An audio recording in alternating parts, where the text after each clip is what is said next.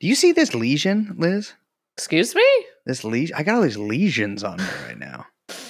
It's disgusting. Oh my God. I don't see anything. And I'm closing my eyes so that I can't see anything in case you accidentally show me a lesion. Oh, I mean, I ooze regularly, but I'd be oozing. I mean, right now it looks like I just got out of a damn Orange Theory class because my shirt is sticking to my front. Why are you name checking Orange Theory? The fitness boutique fitness class of 8 years ago? You use TrueAnon promo code TrueAnonFit. Oh and you can get but no, the front of my shirt is just sticking to me now because of this shit. Yeah, because you're oozing. Yeah, I had an MMF threesome, a monkey, me, and female. Oh my God.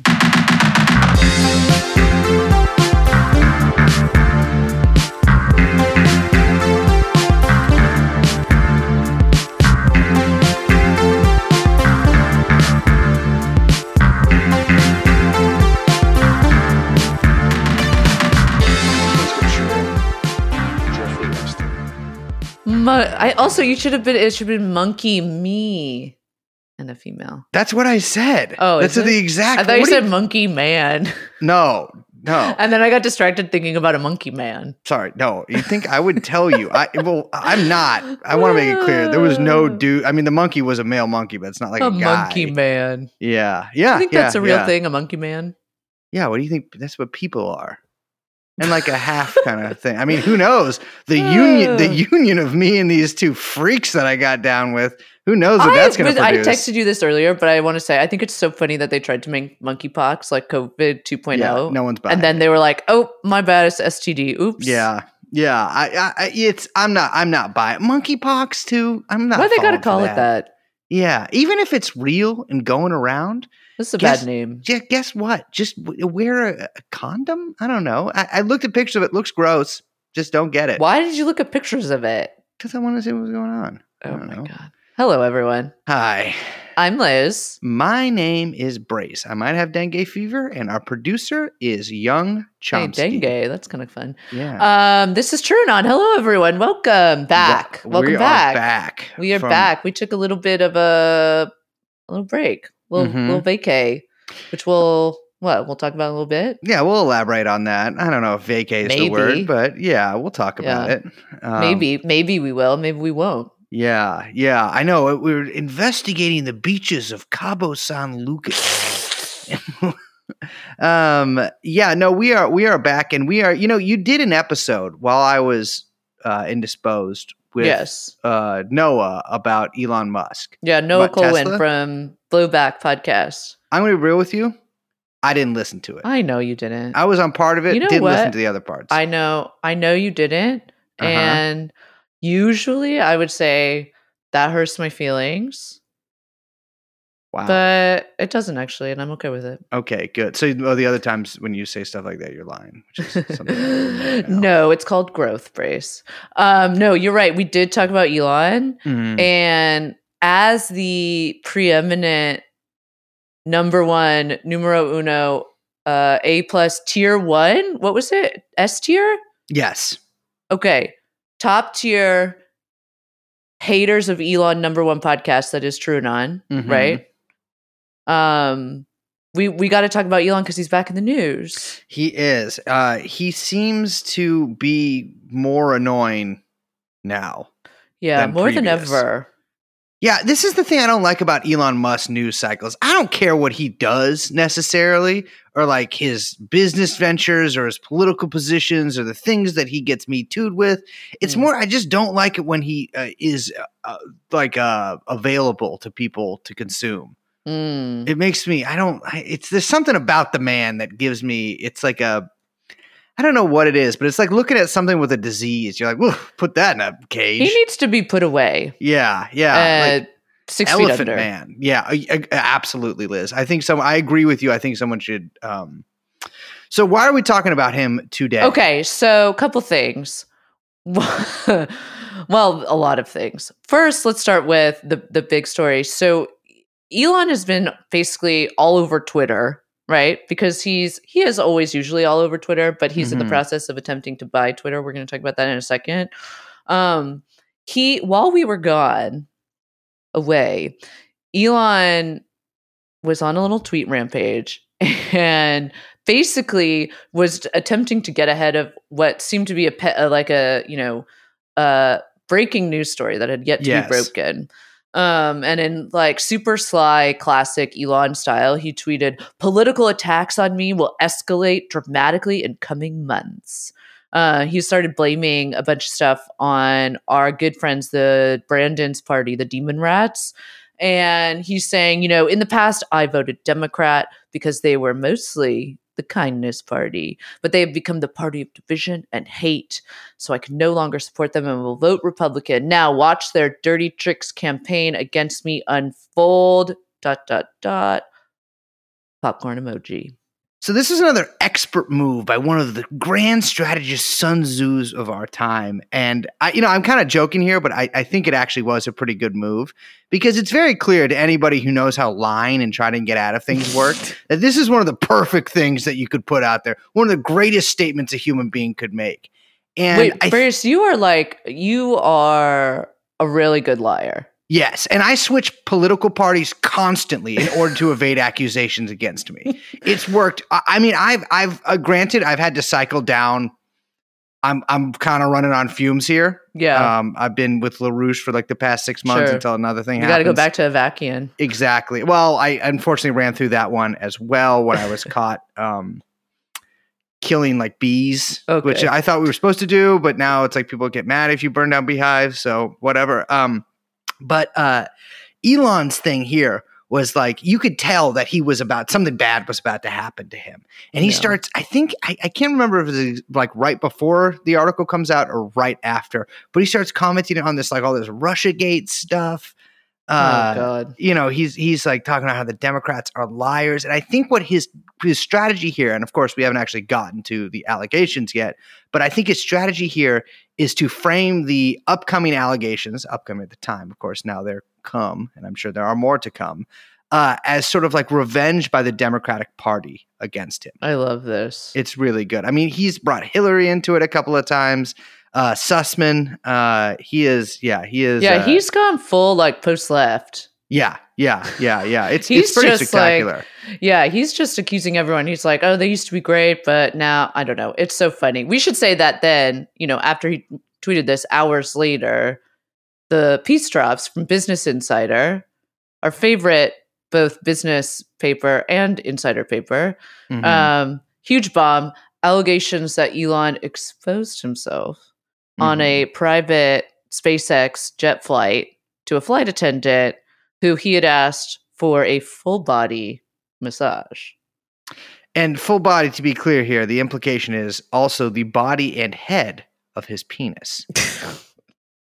So, what seems to be the gist of the story here is the woman's friend, which I got to say, friendship's got to be on the rocks after this. Oof. The woman's friend says that her friend, who was the flight attendant here, was asked to take massage classes by her superior at SpaceX. Okay. Can I pause for a second? Absolutely. I think that it's grand that we have a podcast where it started that, we're covering this like horrible case with Epstein. A man, I want to note, also had a predilection for massages. He loved them. And then, some time goes by, whatever. We talk about a lot of things. COVID happens, blah, blah, blah. We're all over the place. We're talking things. We do this big thing on Elon Musk, whatever. We didn't know any of this information when we did that. No, I didn't and know. And now you're fucking telling me that we're dealing with another guy who has a thing about massages? Yeah. It's another guy who not only has these private jets, but is trying to get a jack off in the air on these private jets. Elon, I mean, that's what he's trying. I mean, maybe he's trying to get full pen or whatever, but he's definitely at least trying to get a jack off here. He offers this girl, she kind of like, she sidles up to him and, or not, excuse me, I want to be clear. There's no indication that she sidled up to him. Yeah, I don't think any of that. That was total editorial there. I think. Yeah, the liar in action right here. Exactly. I'm lying right now. This is not lying. According to her friend, she's going to give Elon a massage. She's lying down naked, which, by the way, when Bracey gets a massage, I'm wearing my underwear. Yeah, you should Yeah. Yeah. You should do that. Your thong. You wear a thong. Yeah. And I'm wearing shoes and socks, but nothing else. Full nude except for underwear and usually hiking boots. So, she goes up to him. He's wearing the towel and he like touches her leg and is like, if you come on, do the South African accent. If you touch my penis, I will give you an Arabian stallion. Yeah. What? That's Biko. I'm doing Steve Biko there. Oh my God. So he basically tries to exchange a horse because he knows that she's into horses. Okay, wait, to be clear, what he says is, if you do this, I'll buy you a horse. Yes. Not that there was a horse on the plane or something. No horse on the plane. No. Yeah, that's no. Mr. Handsy, not Mr. Hands. So she refuses and she is cut from the schedule or has her shifts sort of taken down. And then I guess eventually complains and gets a little severance pay. Yeah. $250K in severance. Her friend kind of suggests, because I don't think that Business Insider had any access to anything outside of the friend's story, that it was all in exchange for her silence. Mm-hmm. So pretty big story. We were both in different parts of the world when it broke. And I have to say, it was like all on the radio and TV where I was, which was pretty shocking. It's pretty interesting kind of in the lead up to this story. There was a tweet from a friend of the show, Unusual Whales, which is kind of like a little like stock ticker kind of account. And he tweeted out that there was this large put position taken out on Tesla expiring on the 20th, which the story dropped on the 19th, basically betting about 4 million that the stock would fall around 10%. So a lot of money right when this article hit started flowing into like bearish signals with Tesla, and Tesla's stock started to fall. I mean, it had been falling kind of in addition, like sort of as a part of all the tech stocks that have been kind of falling in the sell-off over the past couple weeks. But someone made off pretty good with that Tesla position. I mean, what if it was the friend? Well, someone always knows. Yeah, or someone a bit biz insider. Mm-hmm. That's why they're called that, right? Business Insider Trading. Yeah, it's right in the name. Yeah. I mean, here's the thing about this is, it is pretty unusual, I feel like, for a story, especially of this nature. Business Insider is not like a 2-bit rag or whatever, They seem pretty competent. The guy who wrote this story seems like a veteran news hound. So I'm guessing, and of course, Elon Musk being very litigious, I'm guessing that they had some stuff to back this up. Yeah, absolutely. I will say it's pretty unusual for a friend of a victim without the victim to come forward like this. Yeah. And I guarantee, I'm sure it's just the best that they could do. Obviously there were NDAs signed here. I don't know what the law is. In fact, I kind of do know what the law is around NDAs, is that if you've been sexually harassed, I think you actually can break it. I think. Break NDAs. Whether that, that's what the law says, whether people actually do that and risk the consequences. Right. It's like the law can say one thing, but it's another if you're actually going to go ahead and have the money to prove it in court, right? Exactly. Because, you break your NDA, but then someone sues you and it costs you like millions of dollars to fucking defend yourself. Yeah. Much more than a $250K payout. I got to say, Elon has seemed pretty plussed or unfazed about this, at least publicly. Because he's been making kind of a lot of like Twitter jokes about horses and, even that's kind of just his fucking annoying way. Yeah. He digs in. Yeah. It's like, I don't know. I think he did have a freak out because remember he started tweeting about wanting lawyers, wanting all this stuff. He's going to like go crazy litigious. We should mention, I want to say like Tesla, I tweeted something about this. You always know I really, fucking Elon gets under my skin so much. He like forces me to tweet again. And, Tesla like hasn't had general counsel, I think since 2019, like a real general counsel on the books, and then they have cycled through a shit ton of lawyers. No one wants to work there. Can't imagine why. Yeah. And now he's saying, oh, I'm going to I need teams of lawyers DM me your CVs or whatever he's saying. He's like a total psycho. I mean, the man's a moron. Yeah. I mean, here's the thing. If he does hire a lawyer who DM'd him their CV, isn't that can't you get someone out of being CEO if they're a little loosey-goosey upstairs? A little light in the old brain loafer? He might be losing it a little bit too, because Tesla itself is losing a lot of money. And I mentioned that the tech sell-off was hurting everything because Tesla's losing a little money, tech is losing money, and that means that his Twitter deal is not looking so good right now. Mm-hmm. We should backtrack on this timeline for a second so I can explain. And also, Brace, because you weren't here for that episode and you didn't listen to it, so you don't even fucking know what's going on. That's true. Oh my God, got you there. So, April 13th. Let's backtrack for a second. Okay. April 13th, he sent the board of Twitter a letter saying he's buying the company for $54.20 a share in cash. Now, I want to be clear about something. At the time that he did this, he made a really big deal about bots. Do you remember this? Yeah. He made a huge deal about spam bots. Yeah, and I mean, his whole thing was that he's going to fix Twitter, and that was one of his big problems with it. And, Elon Musk is sort of famous for having, every time he puts out a tweet, underneath his tweet is a guy pretending to be Elon Musk, being trying to get people to fall for some crypto scam. Yeah, totally. And I mean, he's just he talks about that all the time, before the deal. He's like, we got to fix Twitter, like you said. Yeah.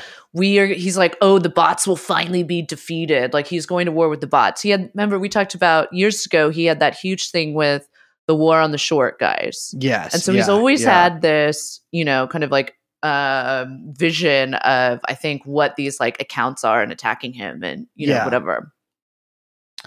So he's literally tweeting before the deal is signed that he was going to defeat the spam bots. Okay. I'm being really annoying about this, but I'm this is my little annoying moment, so do with absolutely. Yeah, little annoying moment. Yeah, close attention to those two words. Be nice. I am. So, okay, whatever. Him and Twitter agree to a deal. So super stupid. They announced a deal back on April 25th, right? Mm-hmm.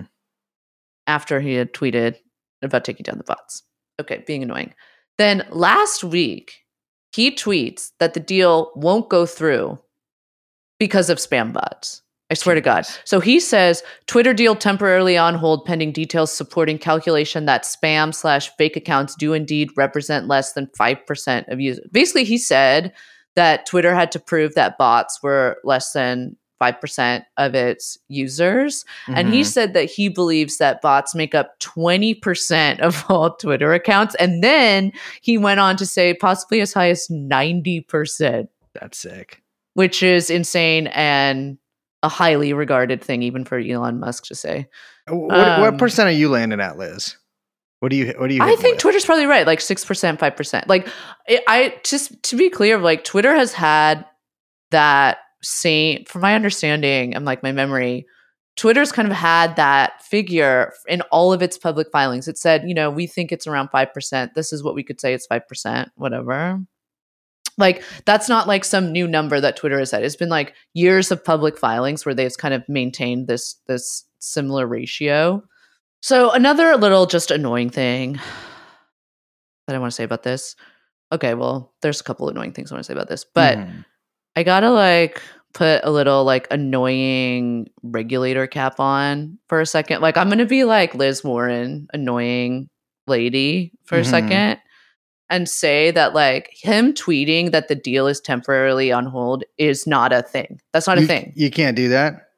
No, he's just tweeting. Nothing has been filed with the SEC. The deal is not on hold. This is not a thing. He signed a fucking contract. He signed a contract that is a legal document. This man signed a contract that he's legally bound, right? He's legally bound to buy Twitter. Sorry. That's just a social construct. I mean, there's nothing in the contract that says that he can walk away from it if bots are more than 5% of accounts. That's not even a thing. He's tweeted that fucking meme with the astronaut shooting meme. That's it was always bots, always was, or whatever with the she's shut the fuck up, dude. No. So he tweets this out. Yeah. That this I hate this fucking asshole. This is visibly mad. I'm so I can't even get the words out. This man makes me so fucking angry. So he tweets this fucking thing out that deal is on temporarily hold, which is a lie. It's not on hold. Deal is not on hold. Then as he's tweeting that, Twitter stock starts trading down 25%. Yeah. There we go.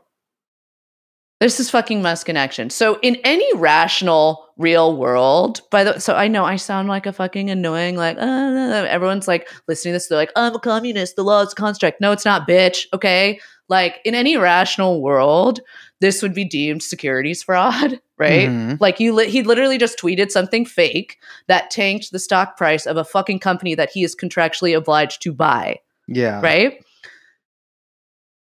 But it's Elon Musk. And he's tweeting something, and this is erasing billions of dollars of Twitter market cap as he is attempting to buy it. And this is just fine. This is totally fine. He can do this because no one gives a shit. Right? It drives me fucking crazy with him. Well, I mean, there's something I've really been thinking about a lot is like, you know, he's a guy who commits a lot of securities fraud, but sometimes to me, he seems like a man with insecurities that is a fraud. Oh my God. I hate you so much for that. You really that was really good. That was really good. I'm using that every episode from now on. Yeah, I mean, but nothing's gonna happen because of that, right? Well, that's the thing. Like, there's literally even also in the fucking contract to buy Twitter, right? They were so smart. They put a little Elon Musk proviso in the acquisition agreement, and it goes like this: notwithstanding the foregoing, the equity investor, Elon Musk, shall be permitted to issue tweets about the merger or the transactions contemplated hereby, so long as, and I have this bolded in our notes here, tweets do not disparage the company or any of its representatives. Well, he did. I mean, the CEO, he did that. The CEO of Twitter put out some like long thread, I believe, talking about their methodology for calculating bots, and then Elon Musk replied with the poo emoji. Oh my God. And so I think that would probably qualify on both counts there, right? That's what I'm saying. And it's like, look, it's the same thing. It's what you just said. Like, this is the fucking, you know, what are they going to do? Sue me conundrum that is like every single thing that Elon Musk does. And the answer is no, they won't. Like, no one's going to do anything. Yeah. I want to also clear something up, which is that like there was, and I saw someone even in our little Patreon comments say this. And so I'm going to like dig at them too. You know who you are. There's this like popular belief that Elon Musk can just walk out of this deal because of the break fee that was negotiated in the contract. There's like $1 billion break fee. Mm. And that like basically just his total liability for this deal is capped at $1 billion if he were to choose to walk away from the deal. Yeah. And that's not true. Like it's even the FT even like wrote an article that basically said that, but that's not true. Like it's, again, it's like fun. It's important to be like annoying about this because it's fun, but also because this is actually important to understand. Like, if everything goes fine, all the financing goes through and everything is good to go, but he just decides to walk away, like he could be out for much more than $1 billion. He actually would be like, there's a world in which he could be sued by Twitter based on this contract in Delaware court, right? That he's still obligated to buy the company, that he still has to put up the whatever it is, $27.5 billion. Yeah, they would force him. That would require Twitter to sue him to close the deal rather than allowing him to walk away. Right? I love that. Yeah. So you could say like, you know, normal circumstances, there aren't like, you know, when there's mergers or there's buyouts or whatever, they don't just say like, buyers don't go like, whoopsies, like, oops, I changed my mind, you know, never mind, don't want to do it. I'm just going to pay the fee and let me walk on my way. Like companies are like, wait, what? You can't do that. I'm going to sue you. You said you would do this. We have a contract. You're obligated to fulfill the contract, right? They usually what they would do when they try to walk away is they say, okay, there's something wrong in the filings. There's something I didn't know when I committed to the deal. Like, you know, the financing isn't there or there's all this information. That's what people are trying to say he's doing with the bot stuff. But that's clearly not what he did because he was tweeting about the bots prior to the agreement. Yeah. The man has known about the bots. But I mean, it's weird because like it's very clear that he's trying to do something funky with the deal, right? I don't know what he's trying to do with it. But he's definitely trying to do something funky with it, and he's using the bots as an excuse. Well, that's the thing, right? So what he's trying to do is negotiate a better deal. And he's got leverage over Twitter. And this is what really fucking makes me mad. Okay? There's so much that makes me mad about Elon, but this is like even more makes me mad, right? Which is that Twitter could let him walk away with just the $1 billion break fee if he wanted to and stay a public company. But I don't think anyone at Twitter wants to do that anymore, right? Because they have probably been like, well, wait, we could just get paid out and we don't have to fucking deal with any of this bullshit anymore. Sounds great. Yeah. And does Twitter really want to sue Elon in court and force him to pony up the $27 billion? I don't know. So yes, the bot stuff. I mean, him trying to make this whole fucking scene is that, look, ask yourself what's changed, right? We said the fucking stock market has tanked. The crypto market has tanked. The entire tech sector has completely tanked. There's been a massive sell-off. Like 54.20 now looks like a really bad price for Twitter. And it is. Yeah. Especially because he helped tank their stock price. Yes. So I don't know. Funny enough, like Twitter has I think they have their annual shareholder meeting today. It is today. Yeah. Oh yeah. So that's interesting. So it'll be interesting to see what they do. Basically, like the big problem is now with tech tanking, and there was like even more of a sell-off today. I think, Elon basically is stuck with a bad deal. He's lost a shit ton of money. Even personally, he's lost a shit ton of money. Tesla's losing money. But he can't pull out without triggering the fee or possibly facing, going to Delaware court. But the price is just too high now. So it puts Twitter in this hard place, negotiating wise, right? So they are under pressure to close the deal soon. They just want to get it done. Everyone's staring down a bear market, and maybe you do want to negotiate a lower price, right? Yeah. So maybe Elon does get what he wants. I mean, can he negotiate a lower price, you think? Probably.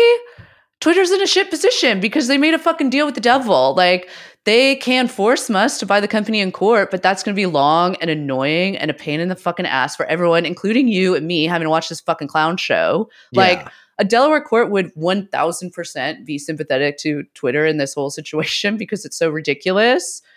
But, insert the but at what cost me? Like, it would be a disaster for them as a company. It would be a mess. And Elon would be, running his whole circus show.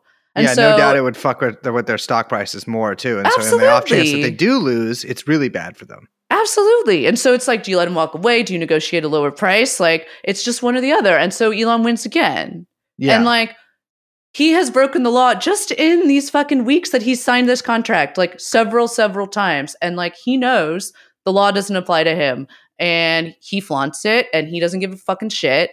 There's a contract in place. He's violated it over and over and over and over again. It doesn't fucking matter. He'll pay these small fines so that he doesn't have to pay bigger dues that are due to the SEC. It's the same thing over again. And the US government just won't do anything about it. They won't do anything about it. It's fucking shocking that no one has the balls to stand up to this fucking middling clown. Yeah, I mean, it's. I think I saw a tweet that he made a couple of years ago that said the E in SEC stand for Elon's, meaning it stands for suck Elon's cock. And I gotta hate tell this fucking guy. I think he was right. He is. Fucking pathetic losers. Everyone's a fucking loser.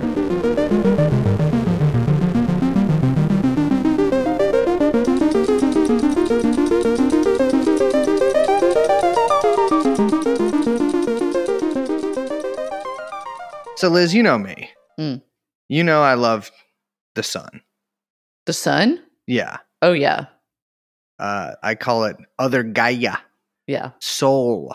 Yeah, soul maxing. That's you. Mm-hmm. That's me. And so you know me. I'm I gotta pop the top, gotta pop the pants, gotta strap on the hiking boots, and just lay on the beach. And it being May and all, one of the top vacation months, I was I'm going to the freaking Philippines. I feel like we should. It's funny because, we were kind of dancing around where you were because it was funny on the podcast. And I saw a bunch of people were like, oh, Brace is in Ukraine. And I was like, why would you think that? First of all, I've been to Ukraine. I don't want to go back there. Yeah, you already been there. Also, newsflash, not a great time to go. Yeah, I get what's happening there. I don't want to. I'm not trying to do that. That seems scary to me.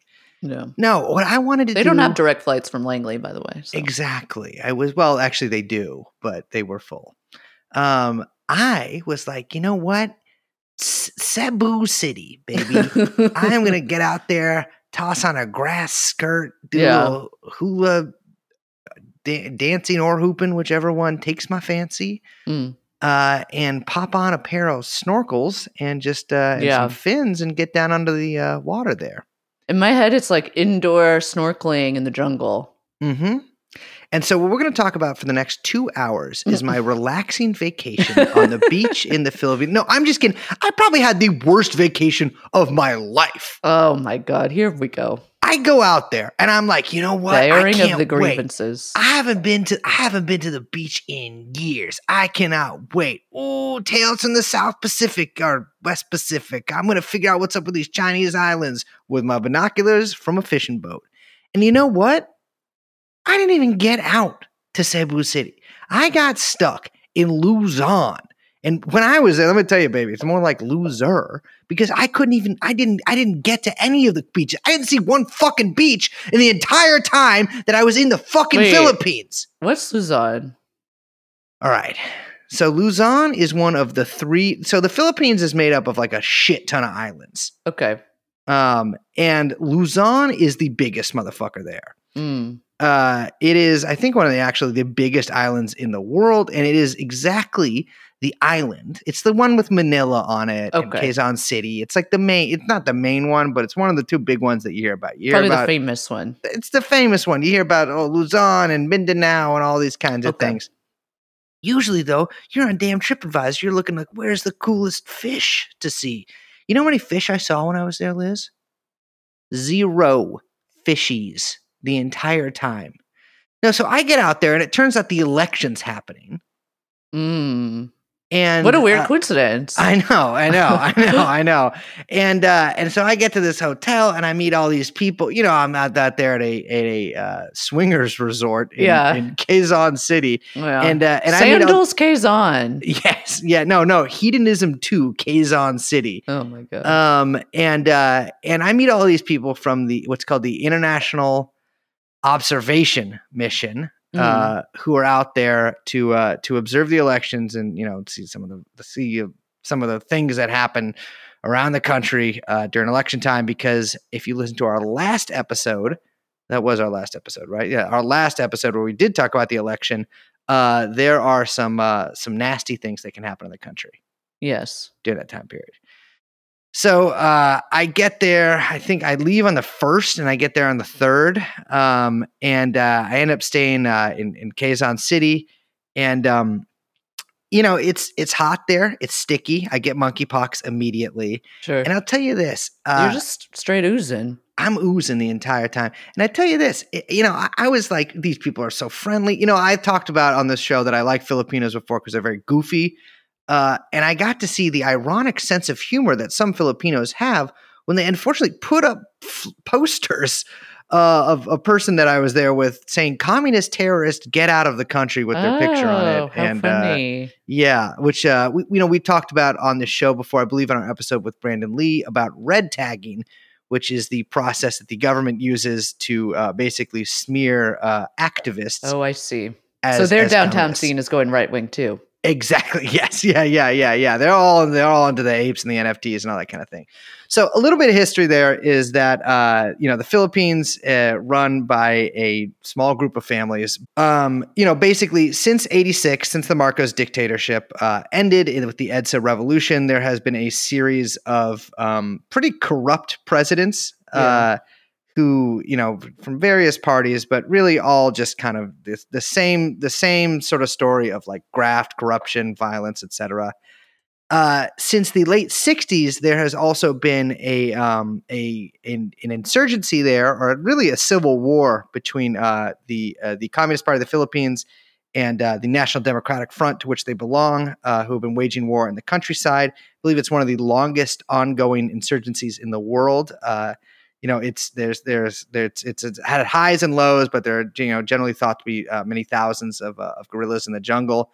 And really what that means for a lot of people in urban areas who are, let's say, sympathetic to progressive causes is like we were saying, the government will make little Facebook posts about you and call you a communist terrorist and smear you and then escalate that and then escalate that and escalate that until I heard stories about other people who were just there on vacation actually having protests outside of their hotel room, by essentially paid protesters, calling them communist goons and stuff like that.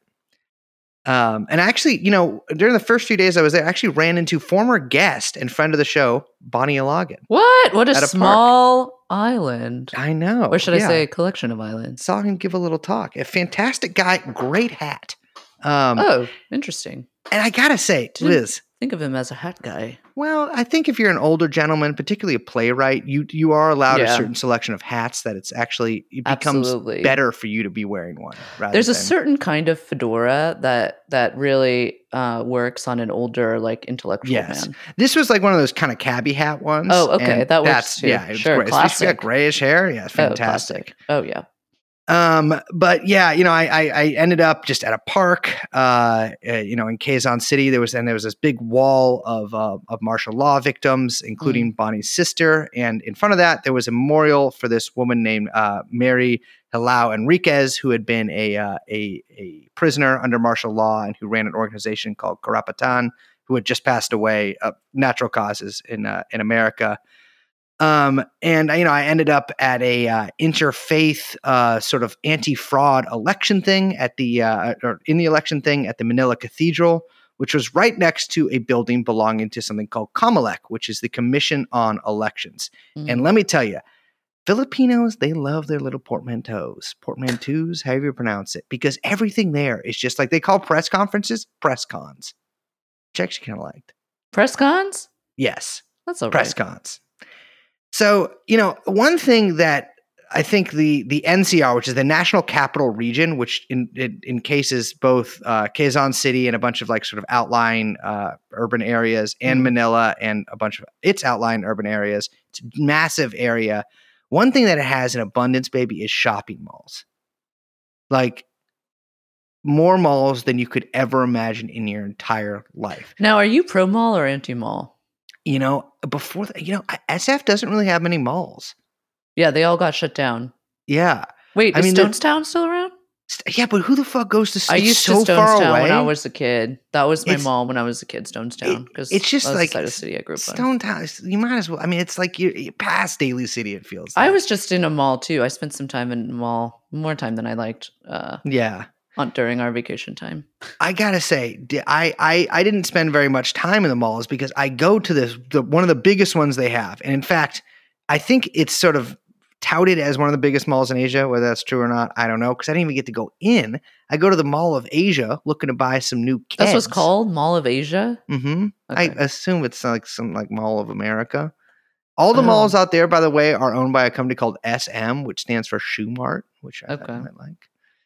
Well, anyways, I go down there. It's the 7th, a couple days before the election, and there's a giant Bong Bong Marcos rally. Now, to be clear, it is illegal for foreigners to attend political rallies. Really? Yes. Yeah. In fact, there's actually quite a few laws. Somehow I believe that's very selectively enforced. Yes. Yeah. Well, there's actually quite a few laws, Liz, about foreigners' participation in politics in the Philippines. Yeah. Did you find that when you were there? No. I knew that prior to going. Okay. But you know what? Look at this shirt. I'm a tourist.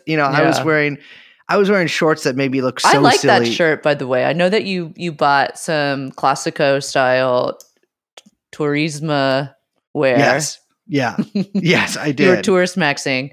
And but I think it's like a good vibe on you, actually. I like it.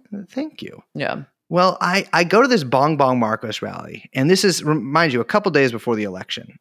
This is actually the final night of rallies that any candidate is really having, because the next day, I believe, was Sunday, and then everyone takes that day off, and then there's the election day itself. And so I go to this rally, and let me tell you, and people always talk about, oh, this person bussed their supporters into the rally and things like that. People always talk about bussing in terms of rallies, like it's some sort of like secret thing that you do to sort of pump up your numbers, right? Mm-hmm. I got to tell you, the traffic getting to this fucking thing, probably 2.5 hours stuck in traffic made up solely of buses. It was the most, I've literally, and I am not exaggerating here, not being hyperbolic, I've never seen so many buses in my life. And so, I finally get to the rally and I'm walking around and, I query a couple of people because there's a lot of people like kind of walking around aimlessly. I'm like, well, what's up? Where'd you get bussed in from?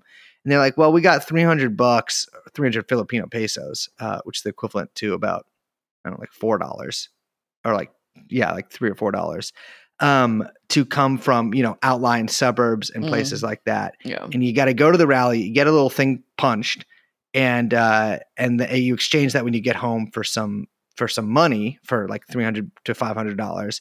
And then you also get a little bit of food money that you can spend at like the Mall of Asia. Unfortunately, a lot of these people really just wanted to ride to the mall. And so about half of the people I saw getting off the buses were not going to the rally, but were in fact going to Mall of Asia, which was in the opposite direction. It was a pretty good idea. The rally itself was insane because it was like, I've never been to a big music festival, but it was in a giant dirt field essentially. And the stage was so far away. There were so many people. It took me like 40 minutes just to get up as close as I could. And there was just a comedian playing "Here Comes the Sun." Oh my God. Because, here comes the son of That's the former awful. dictator. Over and over and over and making just bad jokes while 2 helicopters circled low overhead throwing glitter out the back of them. Oh my God. I can't believe you didn't use your old like punk tactics to get to the front.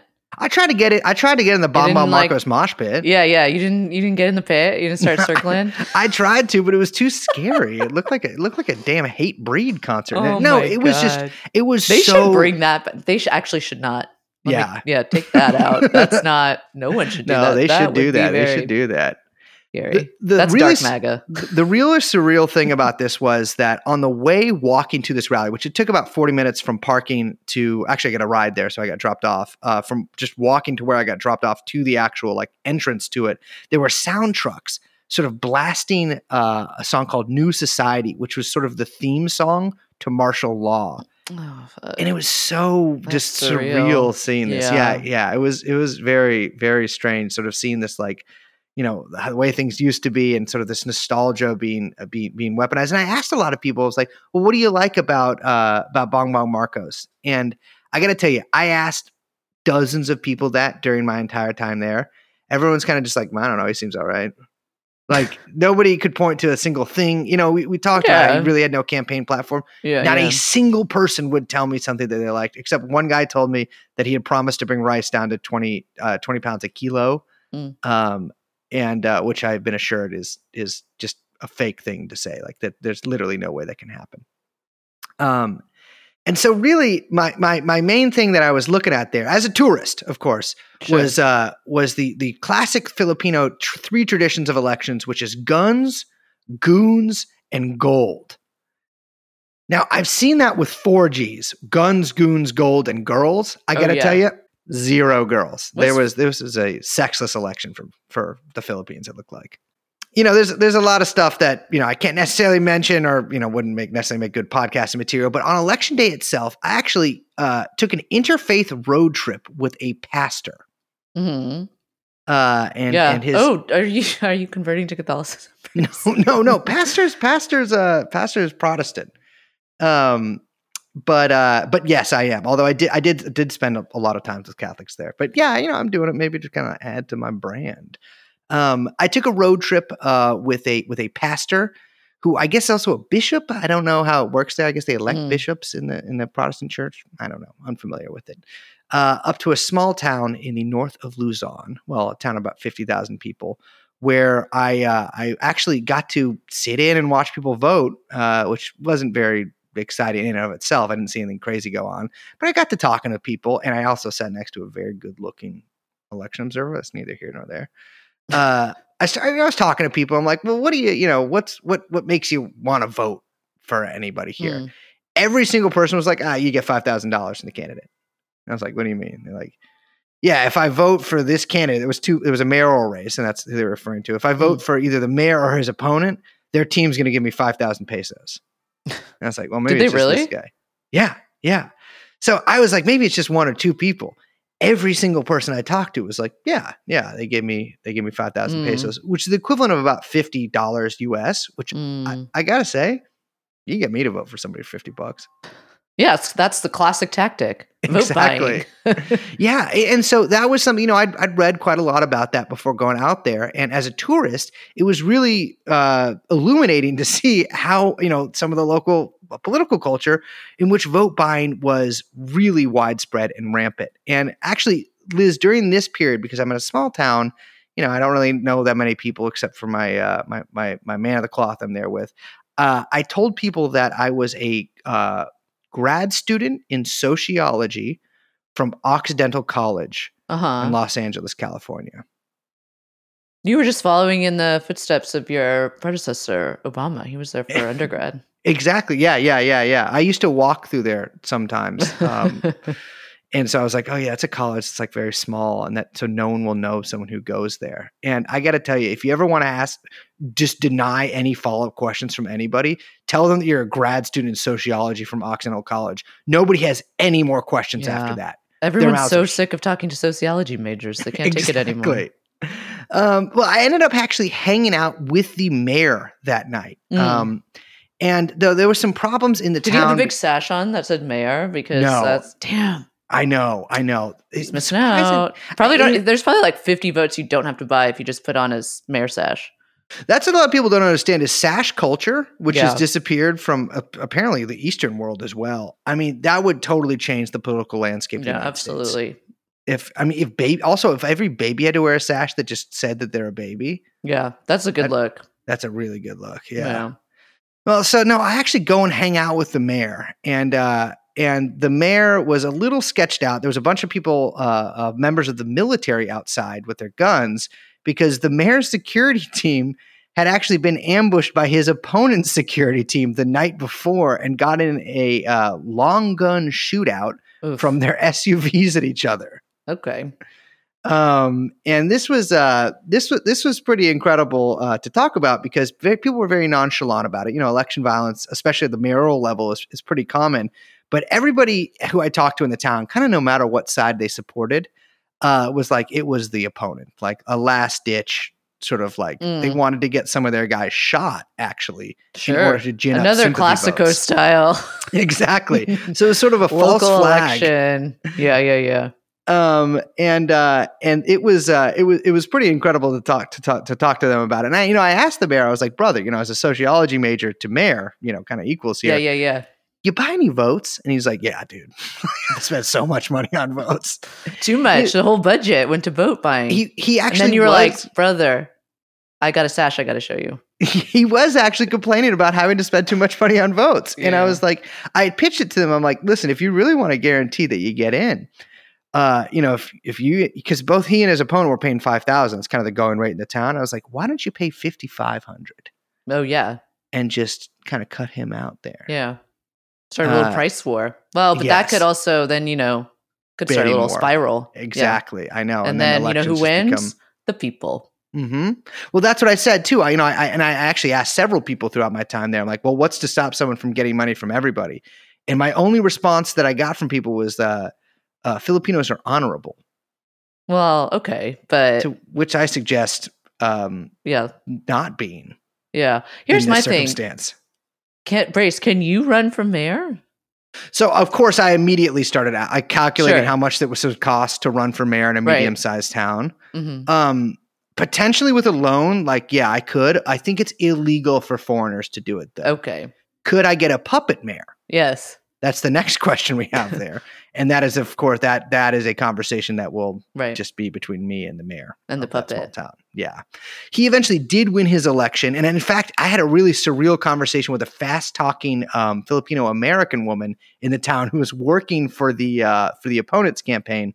And I asked her about the gunfight. I asked her about the vote buy. And she, of course, said about the gunfight, the truth will come out, which means that she has to think of an excuse for why their plan doesn't work. Who says that? The truth will come out? Here's my thing. Anyone ever tells you the truth will come out, they literally can't think of a lie. They can't think of a lie yet. They are lying, it's a but they pre-lie can't think of what the lie. Yeah, exactly. They're paving the way for a better lie that they haven't come up with yet. The truth will come out. It's also just a goofy thing to say. It's like, what are you, like a wizard? Who says that? Yeah. The truth will come out. You know, it's something I really noticed that during this election and you know, in the days afterwards of talking to people is that like the you know, political parties, anything to do with ideology, all that stuff was really for almost nobody I talked to. And I talked to dozens and dozens and dozens of people during my time there. Nobody gave a shit. Yeah. It was all based on like either personality or sort of like a tree of you know, kind of corruption and graft and who's getting money from who. And then at the end, at the bottom of that period is the pyramid is the voters who might get directly paid themselves. Right. You know, something I you know, we talked about in the last episode about the Philippines is how many people are related. Well, I'm here in this small town and I'm talking to my buddy, the pastor. I'm like, well, who are these two candidates? He's like, well, the mayor is my cousin and the opponent is my other cousin. And every single person, bar none. And I'm not shitting you. Literally every single person I spoke to in this town, after I'd be done talking to them, I'd be like, that's my cousin. Is this like one of those liberal definitions of cousin, or is it like they're going to third? We're talking third cousins here. I don't know how that works. I feel like when you drop "that's my cousin" and you're referring to a third cousin, brother, that's not your cousin. My cousin thing is, can you have sex with them legally? I don't like that as any kind of because if any you kind can, of marker for anything, that should not be your sort of, you know, test case. Don't use that. Well, you know, and talking to the mayor too, I was like, well, who are you for in the presidential election? And he tells me, well, officially I'm a BBM mayor. I'm a Bong Bong Marcos mayor. Thank you for explaining that because but he's like, but actually I'm voting personally for Lenny Robredo, but if I you know, Bong Bong's going to win, and if I don't endorse him, we might not get funding. So but why are they voting for Lenny then? Because he personally, I mean, Lenny wasn't going to win, but I mean, honestly, the reason he told me is because Lenny's vice presidential candidate was from the same town. Okay. His mother was from that town. So this is the honorable thing they're talking about. Yes, exactly. Yeah.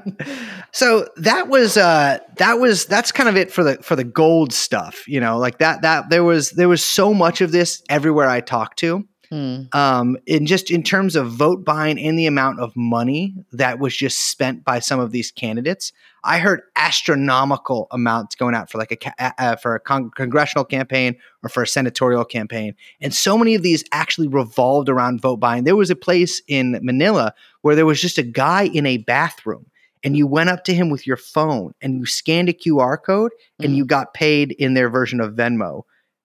So he's just buying votes from a bathroom. As someone who also just came back from the periphery, I got to say QR codes fucking everywhere. Everywhere. Yeah, they're everywhere. They've penetrated. Yeah, they've penetrated the entire world. It's horrific. One of the worst side effects of these COVID. horrible consultants going around to like a shit ton of third world countries selling everyone on QR codes. Like, I fucking hate you so much. Mm-hmm. Yeah, exactly. So the you know, to get to the beginning of our 3Gs, the guns. You know, we already talked about this election day violence, or you know, election night eve violence in the town that I was in. But you know, usually elections in the Philippines are just sort of notoriously violent. Around 50 people were killed in violence directly related to elections in 2016. A little over half of that in 2019. I think half because it was the midterms, so there was just less people running for stuff. Sure. Dozens and dozens injured. You know, I had some friends that were in other parts of the country, and they told me that you know, they saw people being beaten with sticks. That there were people killed in sites that they were, you know, taking vacation in. You know, it was just, it's a really you know, it's crazy because guns are actually very expensive in the Philippines, and so a lot of these sort of like local oligarchs or local politicians will have what's called PAGs, private armed groups, which are their security team, and they just essentially send them out to shoot people that they disagree with. You know, one woman that I spoke to, you know, I spent a little time on the periphery of the periphery in a relocatee area which is where they had taken a bunch of people who lived in the slums in Manila, and the government put them on trucks and then made them live outside of Manila. Okay. And in sort of like concrete, little small concrete houses. Not houses. I mean, I don't know. They're one room places. Yeah. But I was speaking to this woman who belonged to the National Federation of Peasant Women. She's 62 years old. I'm having lunch with her, and she said that she was out documenting some peasant huts getting burned down on public land, or it's like public land, but that peasants have been allowed to farm on for like decades. And they're very poor rice farmers. They live in shacks, and she's sort of taking pictures of these people that are coming to harass them, goons. And she says that about 30 people belonging to a guy named Greggy Araneta, who is part of a very, very, very wealthy family in the Philippines, came down there with ski masks and guns in order to burn down these peasant huts. And they immediately open fire on her and, of course, the people that live there. They make them all lie down, face down in the dirt. I mean, this is a 62-year-old woman we're talking about here, and several other old people too. They fire off guns next to their heads to deafen them. They beat some of them, and then they take all of their food, all extra clothing, their cell phones, her camera, her notepads, of course, and basically everything they else have on them except their immediate clothing. And then they burn down these peasants' huts. Now, these goons belong to Greggy Araneta. And in fact, Greggy Araneta is now the brother-in-law to the president of Bongbong Marcos. Oof. And so it was really illustrative to see how this kind of chain of goons go. This guy is one of the wealthy. I mean, he owns every Taco Bell in the Philippines. There's a stadium named after his family. And yet here he has 30 guys in ski masks beating up old women and firing off 45. She told me it was a 45 next to her fucking head.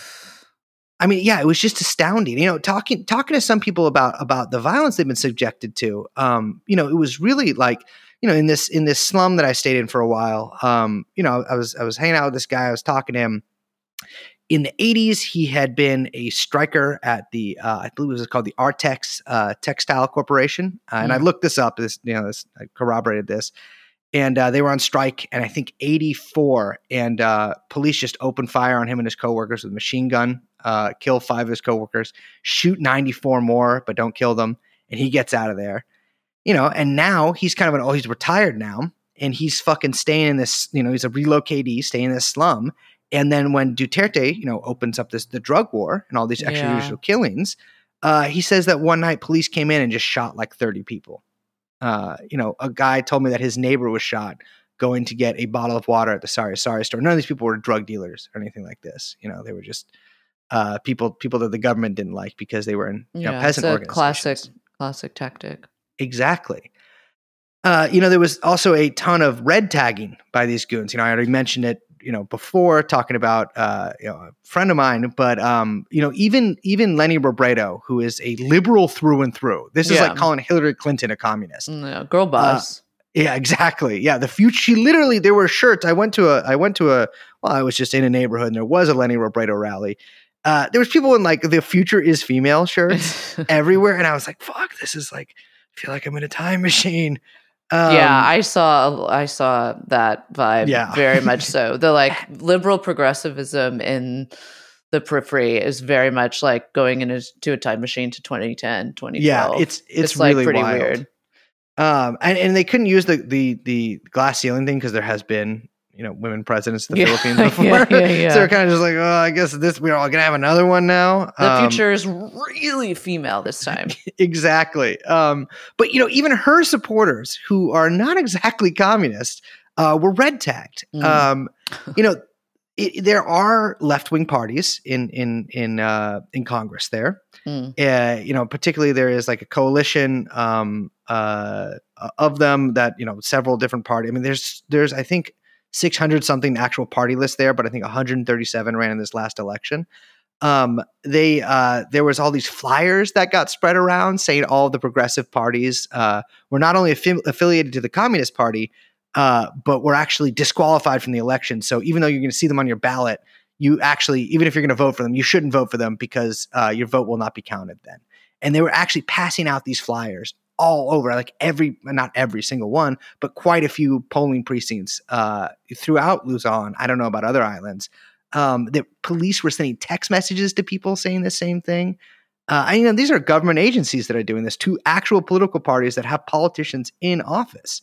People showed me text messages that they got from the PNP.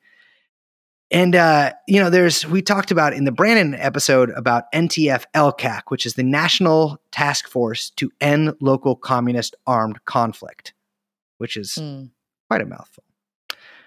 They are literally an official government agency from the government, funded by the government. And they red tagged all of these political parties. They red tagged individuals who are part of these political parties. And then Duterte himself, whose daughter, of course, was running for vice president, spread these lies in official speeches and things like this. The left-wing parties got, of course, significantly less votes than the last election. They previously got the maximum amount of representatives allowed to them under the political system there. This time they got, I believe, half of that. And on the official government agency NTF-LCAC Facebook page, it says, the NTF-LCAC would like to thank and congratulate the Filipino people for voting out the CPP, NPA, NDF party list. And that stands for Communist Party of the Philippines, New People's Army, National Democratic Front party lists. Bayan Muna and Anak Pawas out of Congress. Now, Anak Pawas is just the political party of the trade union KMU. The expulsion, particularly of Bayan Muna, is of notable worth because for 21 years they formidably sat in Congress, garnering the allowable maximum seats while using the immense powers of Congress to destroy our people and our country and wasting the precious time of our real representatives in Congress with their filibustering and their constant obstruction. The filibuster. I know, yes. Which, by the way, if you've seen Congress out there, is important legislative work meant to move our country forward and ease the burdens of the most marginalized among us. We applaud the Filipino people for closing ranks behind our president, chair of the NTF-LCAC, and heeding his call to defend and protect our country from these ruthless urban operatives of Joma Sison, who is the leader of the Communist Party of the Philippines, CPP, NPA, NDF, by fully using the power of your vote. We are saddened, however, that while all CPP, NPA, NDF party list groups registered a drastic reduction in the number of votes, Kabataan party list, which is another progressive party, managed an increase to 500,000 votes. We attribute these votes to the treachery of Leni Robredo, who colluded with the CPP, NPA, NDF, and who have co-opted Robredo followers in the youth sector and are now being radicalized and targeted for recruitment into this communist terrorist organization. It goes on to talk about Robredo allying with the Communist Party, which is not true, very much not true. And it was just sort of incredible seeing this from this is an official government agency that is basically involved in shutting down, which these are, by the way, legal political parties that may have progressive views on the Chinese Revolution and possibly about the future of Philippine society, but are legal under the law. And that really just it was kind of incredible to see. There were stickers I would see that were like anti-communist stickers. They were red tagging posters that I saw, just red tagging the political parties. Any Anak Pawas flyers I saw, people would spray paint, the government would spray paint NPA or NDF or CPP over. It was really just repression on a scale that I had not seen before. There were some not fun instances too. There's a lot of shit that went down there. I don't even know how much to talk about here because there'll be a report that's coming out pretty soon. And although one has already come out, I had to leave a hotel because there was someone from the military looking at us and all these kind of things. I had to wear disguise a couple of times, which was just that's so weird as a tourist to have to do that. I know. Well, here's the thing. I look too much like a tourist. I was wearing, you know me. I got my Crocs are cool now. What's an uncool shoe? Uggs? No, those are cool now. I'm wearing Uggs in 150-degree heat. Ugh. Sweating into the fur. Oh, they are. Talk about oozing. There's an audible squish every time I walk. And there's you have the mini Uggs that the micro Uggs that go below. Uggs. No, they're below your ankle. Really? Yeah, they got micros now. Oh, those are just slippers. Well, they're Uggs. But one thing I saw out there is the repression is real. I was at one point I was in this slum called Tondo, And I got to tell you, baby, this is the worst slum I ever seen in my fucking life. Oof. Like, it's built right outside of the port, like literally right outside, not even across the street, right next to the port. And it is like a hive, like warren of sort of like winding little footpaths. The whole thing is wet as he can be. And I talked to these dock workers who had been fired. They're members of the KMU, the 1st of May union, it's called. But I talked to these guys, and they'd been dock workers, some of them for decades. And about 2 years ago, they found out that the company that the dock that they work for contracted through for employment, because we talked about contractualization in the last episode being a huge thing there now, right? Had been stealing all of their Social Security money, all of their healthcare money, in fact, every single takeout of their paycheck, and not giving it to the so they had basically collected actually no Social Security. Yeah. And the company had stolen all of it, and they sue with the help of some progressive lawyer associations. They sue the company and the company that was contracting, and win. The company appeals. They win that again. In fact, I believe they take it almost to the Supreme, or they do take it to the Supreme Court and win there. And then the Department of Labor says, well, there's actually no way we can enforce this. So unfortunately, all 370 of you who got fired for complaining about this are still fired, and they don't have to pay anything back. What? Yeah. Oh my God. So, I mean, it was just, and I asked them how much they make. They made, prior to getting fired, they made 500 pesos a day, which is about $10. Yeah. I mean, it's really just the immiseration was intense in almost every place I went to. I stayed with some peasants. And it's like shacks and just I don't know. It's rough, And I talked to some people out there. I'm like, listen, the political system here is deranged. It makes no fucking sense. The way society is structured here is insane. And I would talk to people, and they'd be like, yeah, this is I know, I live here. This is crazy to me too. I don't think this is normal, and I've lived in this my whole life. And so, it's kind of, to me, it's no wonder that people, there's a sizable amount of the population that want to, maybe have a new form of government there, and are willing to go to great lengths to get that, because the amount of just nepotism and family ties and just these small group of very wealthy people who directly control the country in ways that makes all of the corruption, it's America hides it way better. Basically, it's very similar in many respects, but it's really just naked in large parts of the Philippines, and people are well aware of it. And really, they're it's I guess it's no wonder. I heard from a lot of people out there is that the government wants to stomp out NPAs. They want to destroy the New People's Army, and they haven't been able to for decades and decades and decades, no matter what they do, because they don't realize that it's the government themselves that creates NPAs. As corrupt as the government gets, as much graft as there is, as people's lives get worse and worse and worse, of course, you create the conditions for your own removal, essentially.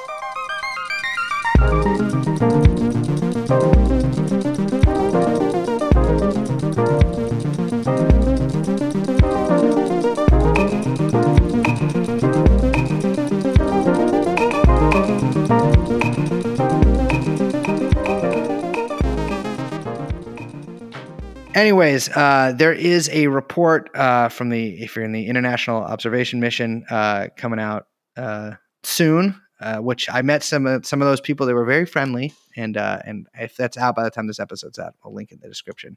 If not, I'll link in the next one. But I gotta say, didn't see a beach, didn't see a grain of fucking sand. You sent me a photo of you wearing white linen pants, though. I did buy white linen pants. Sea. There was a seascape that I saw. I went to the sea. And took a picture. There was no beach. Was it a rock situation, or it was a rock situation? Oh, yeah, classic rock situation. I don't like the rock situation. Yeah, what's up? Just put sand there. There's plenty in the ocean floor.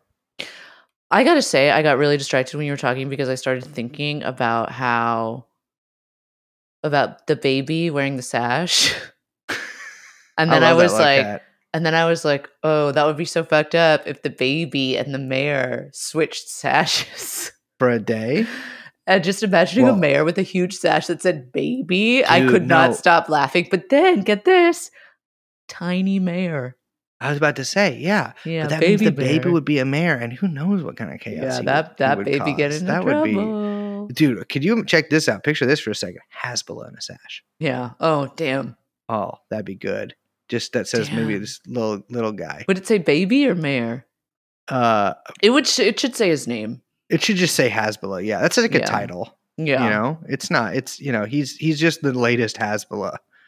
Stretching back to Frodo's Actually, when you open him up, there's the next one comes out. Whoa, that'd like be a good. Little Russian doll situation. Yeah. There's actually infinite ones inside of him.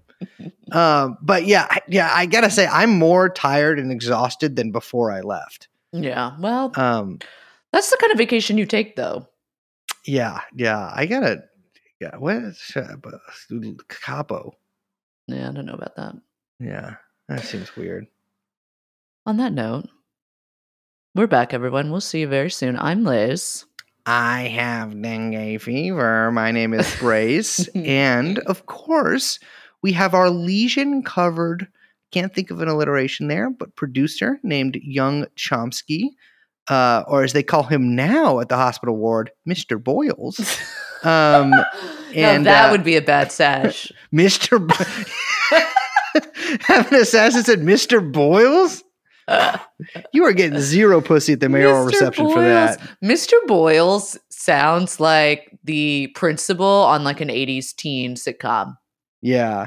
He's like, he calls Topanga and he's like, hey, can you lance this? Can you lance? I have a sewing needle. I'm so excited. I'm so scared. Does everyone remember that one? No, I actually. The Ritalin episode of Saved by the Bell. Come on. They had Ritalin on that show? Yeah, man. Huh. Interesting. They've been putting kids on speed for decades. Wow. Yeah. Yeah. Well, speaking of, I got to go crush some up and sell it to some people in elementary school to help them make more TikToks. Well, on that note, this has been Truanon, and we will see you next time. Bye-bye.